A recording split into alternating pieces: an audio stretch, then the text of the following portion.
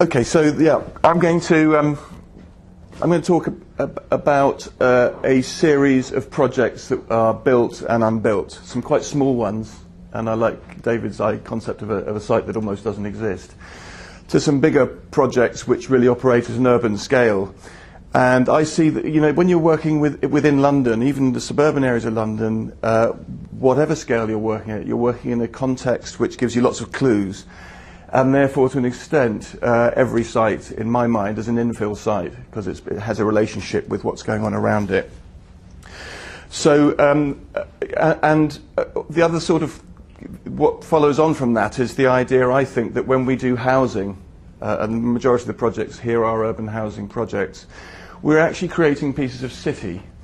And in a city like London, 70% of all the buildings in London are housing or houses.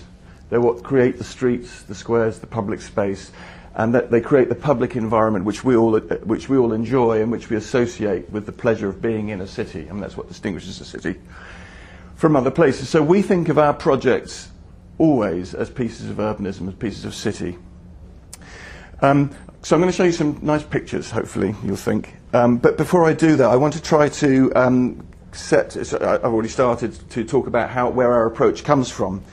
But another sort of component of that, which can sometimes get lost when we talk about building, is the relationship between people and space, between architecture and culture. And they obviously have a sort of complex reciprocal relationship. We design our cities, don't we? We make our cities a certain way, but then we go and occupy them, and they start to constrain and limit and liberate the way that we behave. So they kind of come back and impact on us. So we create space, we create buildings, we create architecture, we create cities, but they sort of come back and create us and sort of create a certain sort of culture within them.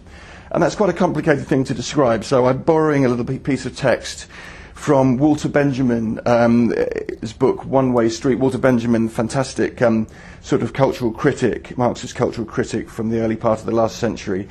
And the book One Way Street describes a series of European cities. And in this quote, he talks about the city of Naples, obviously a very dense city.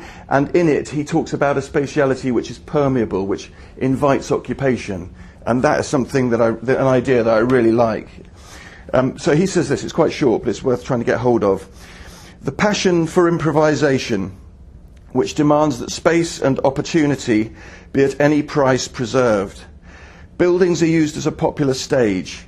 They are all divided into innumerable, simultaneously animated theatres.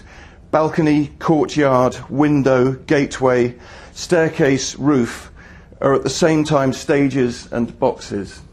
And I like that. So he's talking about a city that's animated by the activity of its occupants. And in my mind, architecture becomes interesting when that happens, when you see how people appropriate their environment. Okay.